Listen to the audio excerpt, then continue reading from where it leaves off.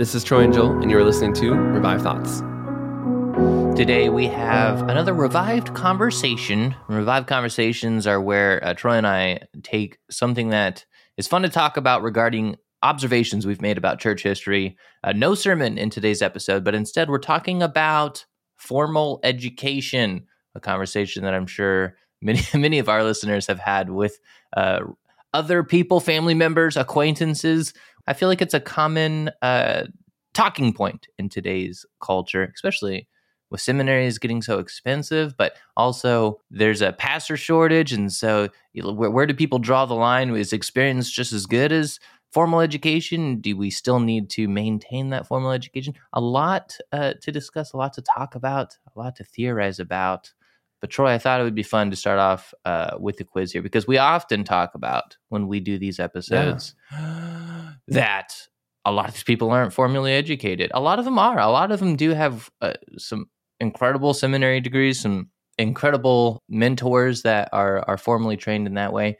But also a lot of them aren't. Yeah, almost if you could split each episode, I won't say it's true of all of it, certainly not, but a lot of our episodes start off, he was a child prodigy that aced his Latin exams at the age of 5, and by 7 was teaching Greek with the handbook he wrote, or the opposite, where this guy had flunked and failed in every direction in life and was thought to be a nobody. But then at the age of, 32, he suddenly picked up the Bible and, off he went. Yeah, absolutely. Yeah, they usually fall into one of the two categories. If you Google theologians in church history, Google's going to spit out a big list here. And Troy, I'm just going to rattle some off. We'll just do like 10 here. You tell me formally educated or not formally educated, because you have the memory of an elephant and you remember everything perfectly. Martin Luther, top of the list. It's a compliment, but normally you don't want to be compared to an elephant in anything, really. Unless it's memory. Unless it's memory, yeah. Memories. It's the only area where you can be like, that guy looks like an elephant. I mean, his memory does. Yeah, that's a compliment. Martin Luther, was he formally trained? Yeah, Martin Luther was formally trained. He was excellently educated and was a professor himself. Spurgeon. He was not formally trained. He hopped into the pulpit. I believe his first sermon was tricked. He was tricked into it at 17, so not formally educated. Bon, our friend the Bonhoeffer. I call him Bon in my own time. Let's call him, for the audience, especially for newer people, Dietrich Bonhoeffer is who we mean when he says Bon. Yes, he was a professor, and he went to he was highly educated. D.L. Moody. Not formally educated, basically rolled in there one day. Now, what's funny, too, is both Spurgeon and Moody would go on to found Bible colleges, and they took higher education very seriously, which, of course, is interesting because they weren't. Yeah, that is really fascinating, actually. Ambrose was not formally educated. If you haven't heard the recent story episode we did on Ambrose, he basically was just dragged into it completely unwittingly. Now, he was mentored, and back then they didn't have like a Cambridge or, a Princeton that you sent your people to. So you could maybe make the case that he was educated as he went through the mentorship thing in the beginning, but he certainly wasn't in the way that we would think of seminary educated when he started the job. J. Gresham Machen. Yes, he was highly educated. He went down that road for sure. Wesley. John Wesley was. That's where he met George Whitefield. Him and his brother met each other in college, and they started the old Holy Club. Holy Club. I was just about to ask, what was the name of their club? The Holy Club. Yeah. I would love to make fun of him, but Joel, if you recall, in Bible college, I was a part of a goofy club, so I can't really go too far. It wasn't called the Holy Club, though. No, we had a much cooler name. Martin Lloyd-Jones. As we covered on a recent episode of with G. Campbell Morgan, he was not formally seminary educated, and neither was his mentor, G. Campbell Morgan. Wycliffe. He was educated, yes, sir. He had a master's from a college. I mean, back then, all the colleges were kind of were Christianish. Sure. It was in the 1300s, so. Okay, yeah, all right. So, quick summary of the math, calculating beep, boop, bop. The yays, 5 to 4. So 40%. Seminary educated. All right. Well, we finished it then. You guys heard it there? But so, yeah, just kind of a quick overview. A lot of these people, and of course, you could make a list to skew one direction or the other, but I would say that's pretty representative of, I'd say like a 30 to 40% non-formal educated rate is pretty accurate, And I I would feel like. certainly say that the non-educated, the non-formally, got all scholar honors awards people, the ones that are sometimes the more famous ones, Charles Spurgeon, D.L. Moody, John Bunyan, Martin Lloyd-Jones, G. Campbell Morgan, like those are some big, big names. And they're not any less big than your formerly educated guys per se, but they weren't small. Like it wasn't like, oh, you can skip seminary, but that means you're going down a career of probably no one hearing of you. That's not the case. It's not a career ender, at least as far as I can tell in church history, to be non-seminary trained. I feel like our modern viewpoint of this also is in a unique spot as well, because there is such a personnel shortage in the American church right now. Churches can be picky and demand seminary degrees, compared to other pockets of history, I feel like, where there was, I don't know. Does that make sense, Troy? Would you say that's accurate? No, so this will be a little bit less church history, and this part about to speak right here. This is a little more of my own personal experience. I have applied for pastorships. I was a children's pastor at one point. I have gone through different education paths, in both involved in the church and in parachurch and different things. And it is becoming increasingly a thing where if you don't have a seminary background or you don't have a master's, it is going to be very difficult for you to land positions that I would argue, from what my experience, from what I've looked at 40 years ago, would not have been expected for you to have a seminary's master. A good example would be a pretty normal sized, what your typical church back in the day, a youth pastor may have expected to have maybe some Bible college, maybe not, to be honest. Probably wouldn't have been expected to have a seminary, but a lot of times now that's actually pretty common. Where you don't have a master's, how are you going to handle that? And that's really different than the way it certainly was 100 years ago. And so we're definitely, I would argue, living in a time period where we are leaning much more heavily as a church on the idea that we want these guys to have gone through seminary. Not so much in the time period where you would see, your Charles Spurgeons and these different people kind of sprouting up everywhere who weren't seminary educated, and it wasn't that uncommon. Right. And I think it's almost a result of there's so much in our information age and our population age. Like, we're way more populated than we were even 100 years ago. Like, there is literally billions of people more on this planet than there were 100 years ago. And there's a lot of noise. There's a lot of traffic on the internet. I feel like a seminary degree, or, just something you can put on an application, is an easy, quick way for a church to get just a baseline idea of, okay, you're responsible enough to go through school to learn this stuff. We have a good idea of what you've learned. It's kind of like a lazy, I don't want to say lazy, but it's an easy way for them to quickly assess lots of people. And I think that's a side effect of what society has grown into over the past, 50, 100 years. Yeah. Well, that's actually, I think, excellent. A lot of times I think the seminary, just tells you, is this guy higher qualifications? Does he have that certain credential that can be good for your church? Because look, like, I don't know, credentialism, the idea that you want people who are highly regarded, is the thing that certainly affects churches as much as it affects businesses and other institutions. So that certainly happens as well.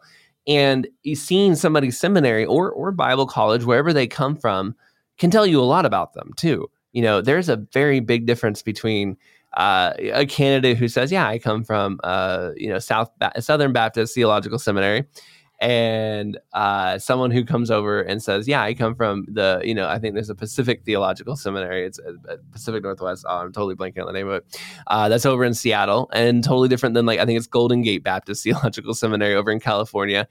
Some of these, just by knowing where they come from, it doesn't mean they believe everything that their seminary taught them, but you can learn a lot about a person if they're putting that forward and they're saying, like, yeah, I'm a proud graduate of, Dallas Theological Seminary. You're going to learn, okay, this person's probably, dispensationalist, while some of these other people are probably Reformed, or they're probably Arminian, or they're probably progressive, or they're charismatic, or these things can be learned quickly from that it may take longer to flesh out. And if you're working through a stack of 10 candidates, that can be a big deal, help you move through it quickly. Right. Whereas back in the day, I feel like they had the luxury of being more relational with how they came across potential leaders in churches and things like that. Because, that's how most society worked, was relationships and conversations. Yeah. And today we don't have as much of that.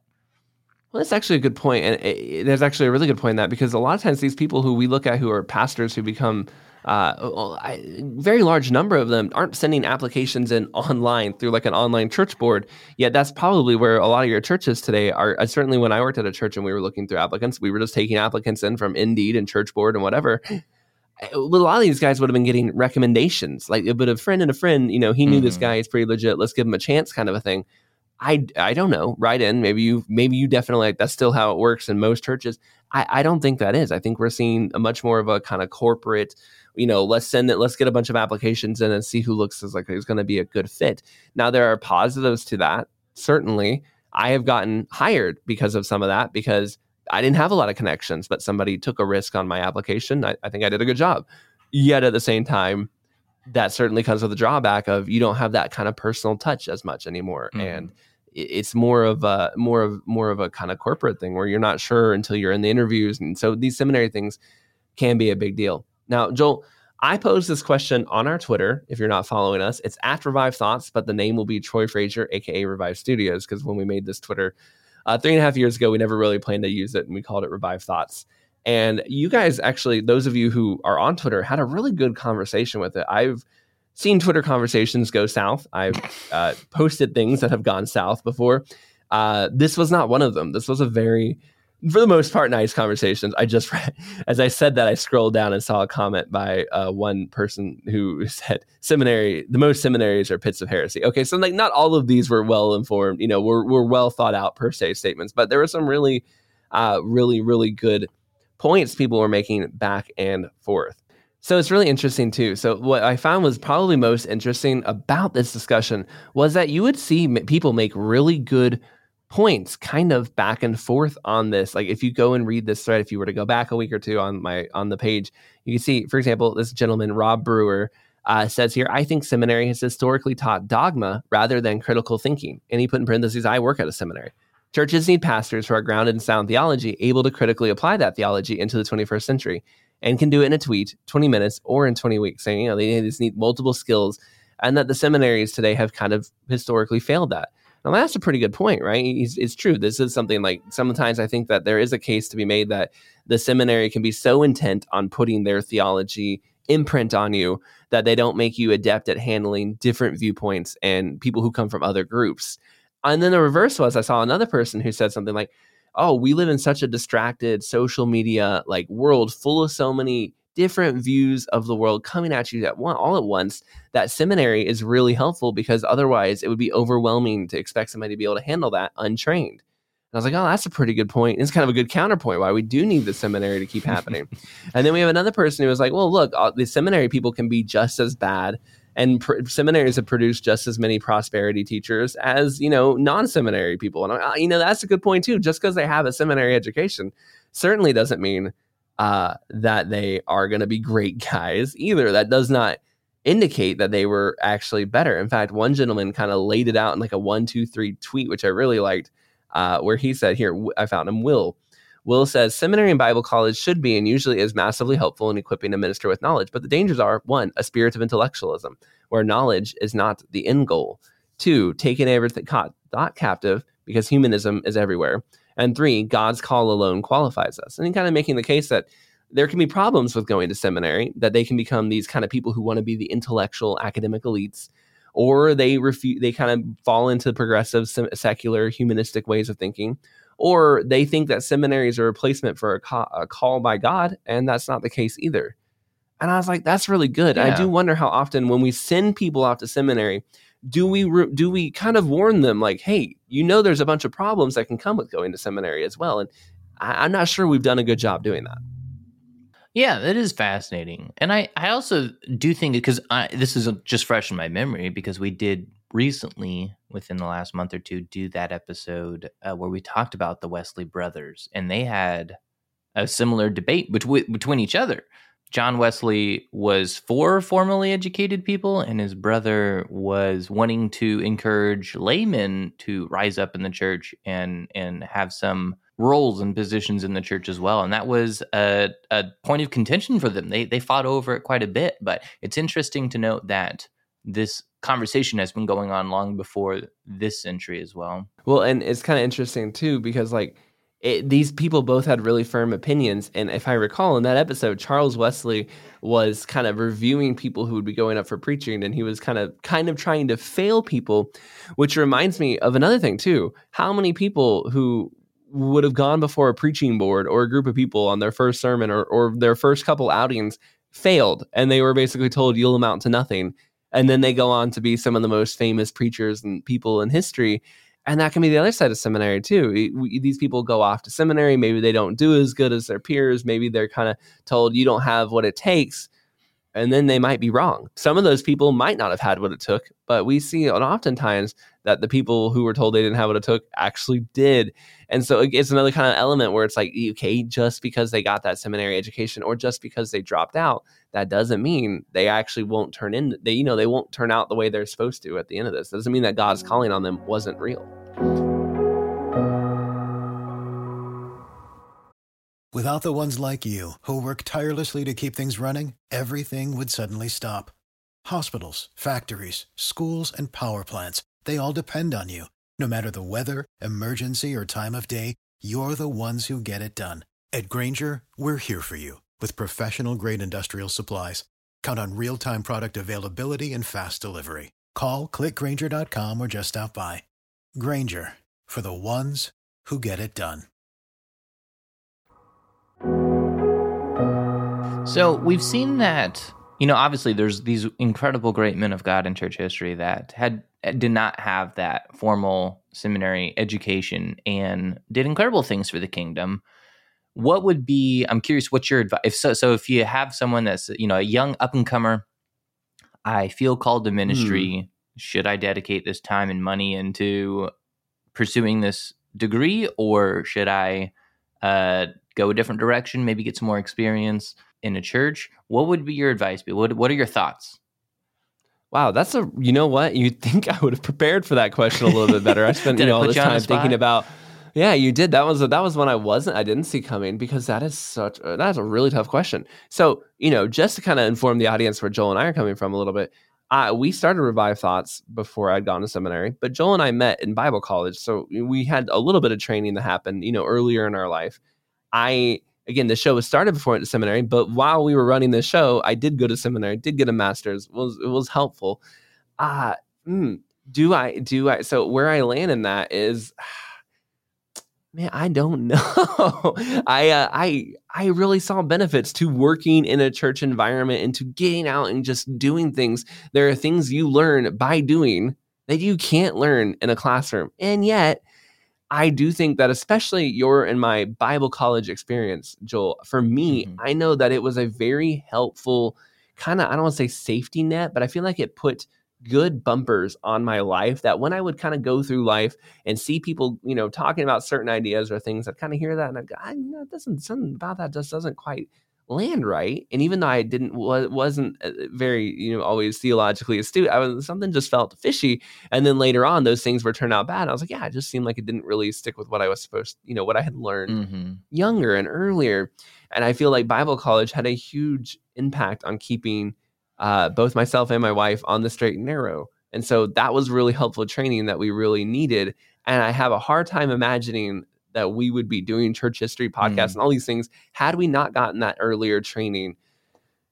But again, it was hard. Also, the experiences we had my family have had of going to China and going, to be at behavior risk plays, all these different things. Man, that's so tough. I would say that if you have had zero training, if you are like a congregant at a church and you are starting from zero, you could be very tempted to think, I know a whole lot about the Bible. I've learned it as a growing up. I think I'm fine. Because when I went to Bible college, that was kind of my attitude. I was like, I'm fine. I know a lot. I'm pretty smart.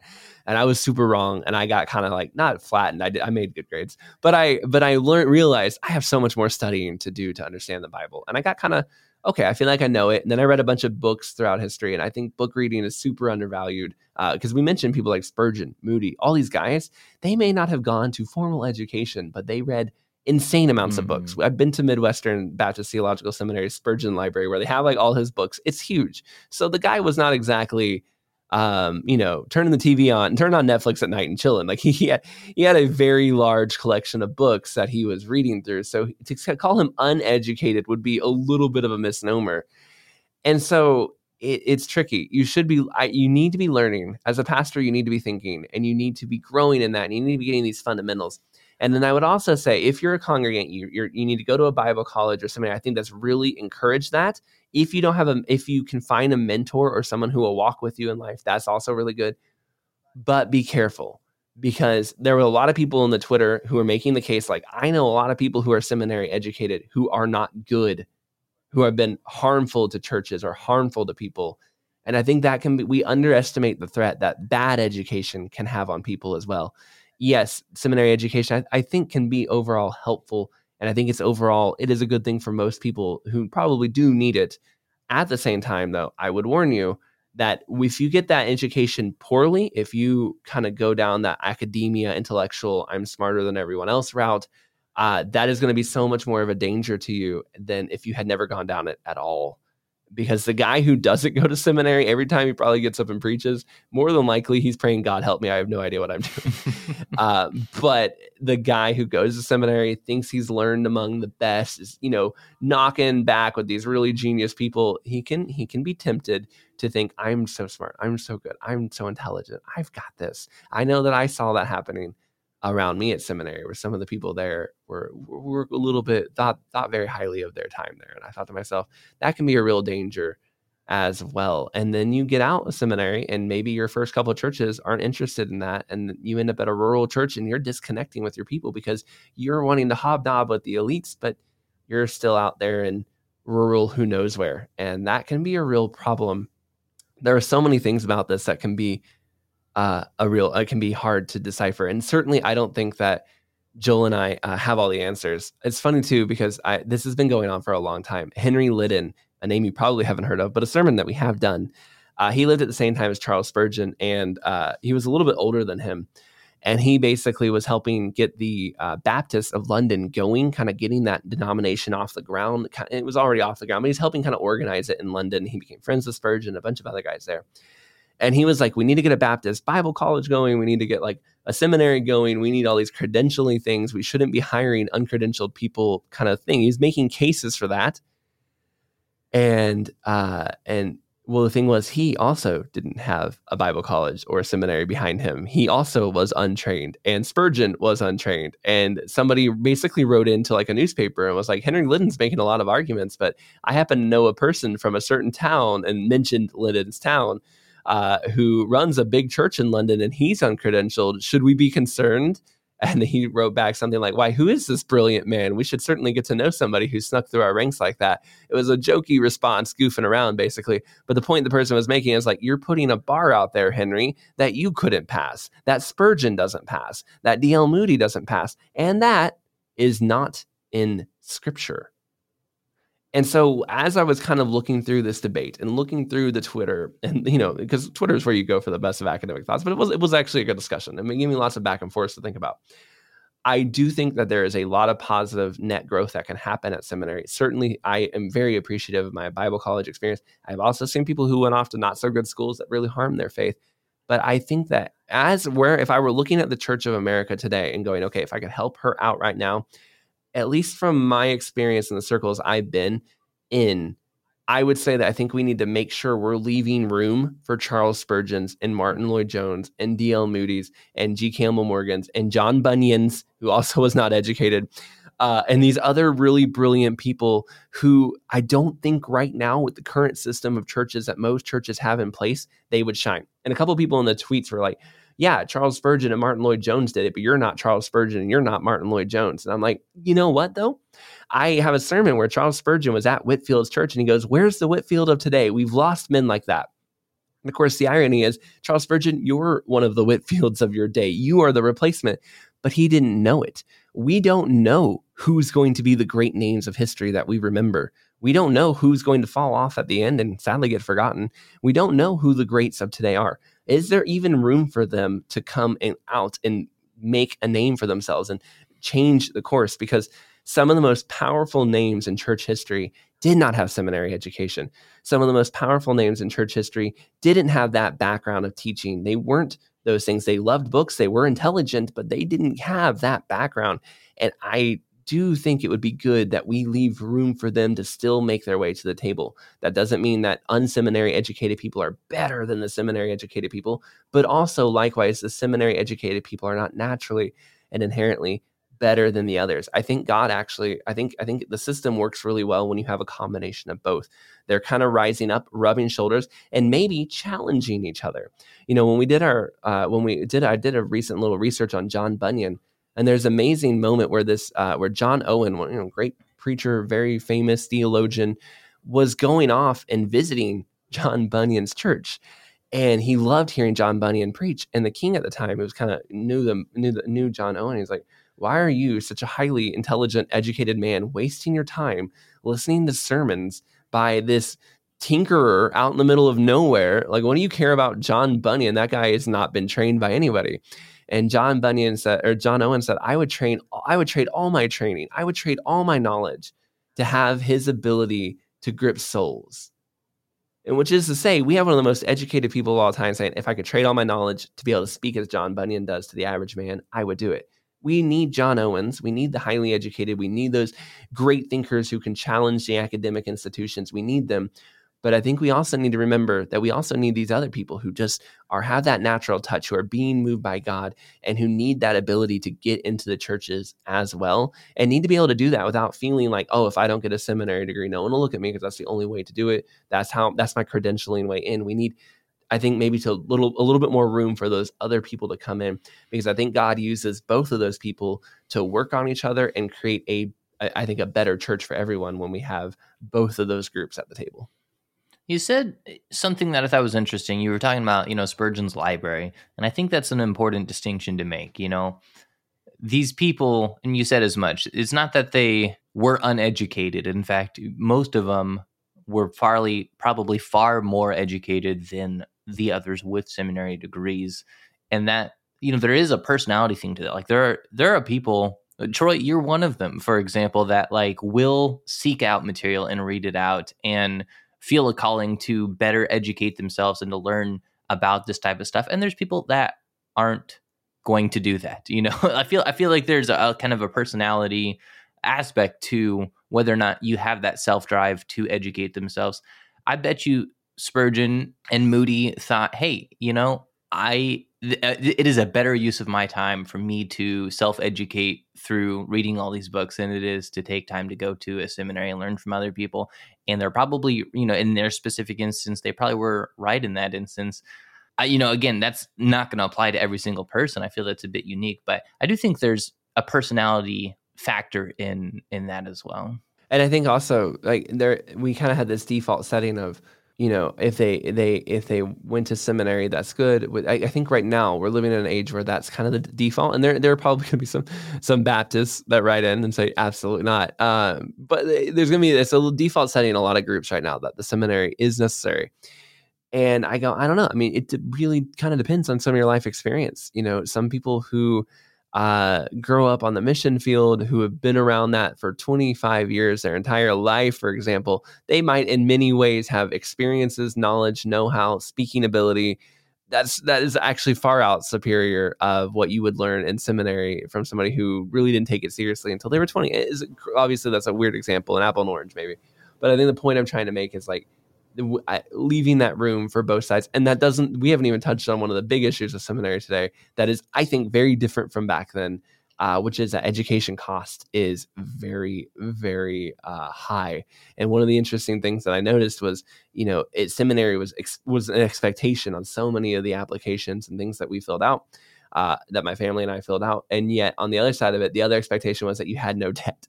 And it's like, wow, that's kind of a interesting quandary you have here, because to apply for this job, I need to have a degree, but to get that job, I need to also have no debt. But to get the degree, I'm going to have a hard time doing that, going to the institutions, a lot of the institutions we have today, with no debt. And that doesn't mean every seminary or every person who does graduates with debt. I know there are lots of people who do, but there's also no denying that there are lots of people who are currently graduating with debt because they're trying to get seminary degrees to work jobs that maybe necessarily they wouldn't be the best for them to have. And so it's a very complicated question. And to say that every person's situation is different. It's something I don't normally like to do because I feel like that's kind of a cop out of an answer. But when it comes to this one, I definitely think that it's really going to be different for the person who's headed to oversee missions versus the person who's going to be a pastor of a big church in a downtown area versus the person who's heading to a rural part of the country, to the person who wants to work in parachurch, to the person who wants to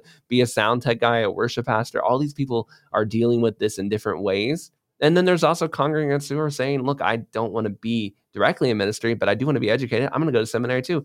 All of these people have reasons to or to not do these things. It's very difficult. And I almost ended on that note. Should you go to seminary? The church history would say, maybe. Yeah, maybe.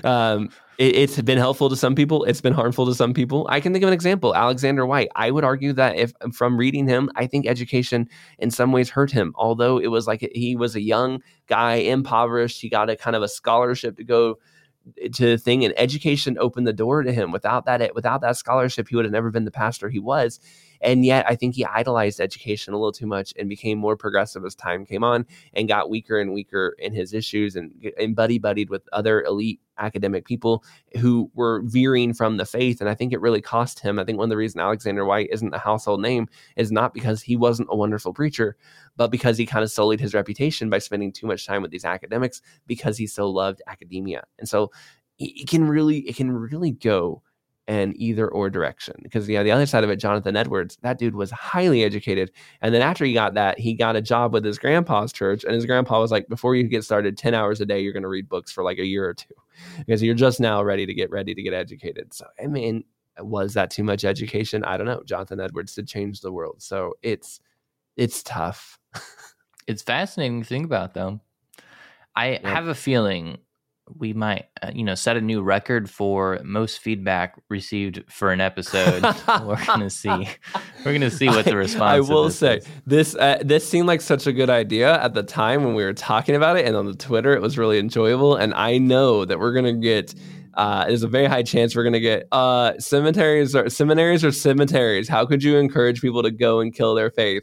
And we're also going to get seminaries are the best things in the world. How could you encourage people not to get educated at the same time? Because to a degree, I guess we did land on both of those spectrums.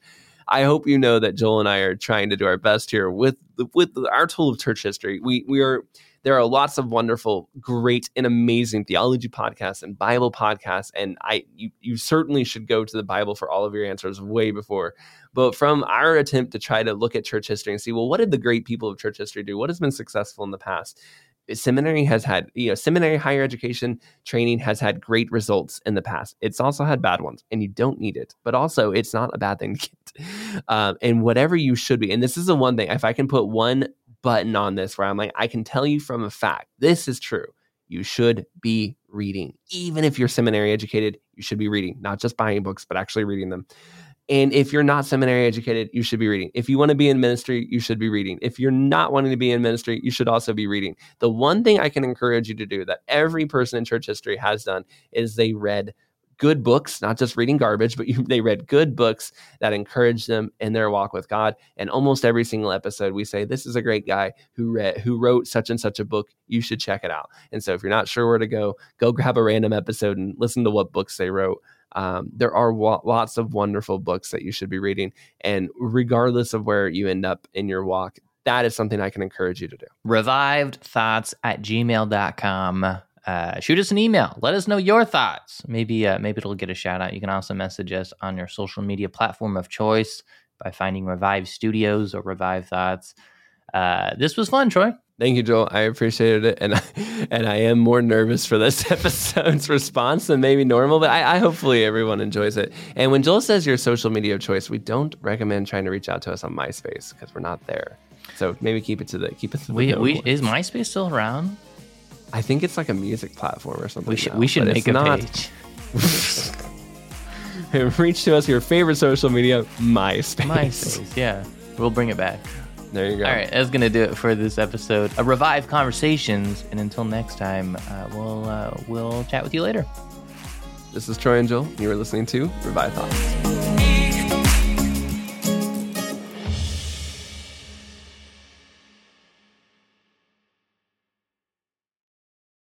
You know how to book flights and hotels. All you're missing is a tool to plan the travel experiences you'll have once you arrive. That's why you need Viator. Book guided tours, excursions, and more in one place. There are over 300,000 travel experiences to choose from, so you can find something for everyone. And Viator offers free cancellation and 24/7 customer support for worry-free travel. Download the Viator app now and use code Viator10 for 10% off your first booking in the app. Find travel experiences for you. Do more with Viator.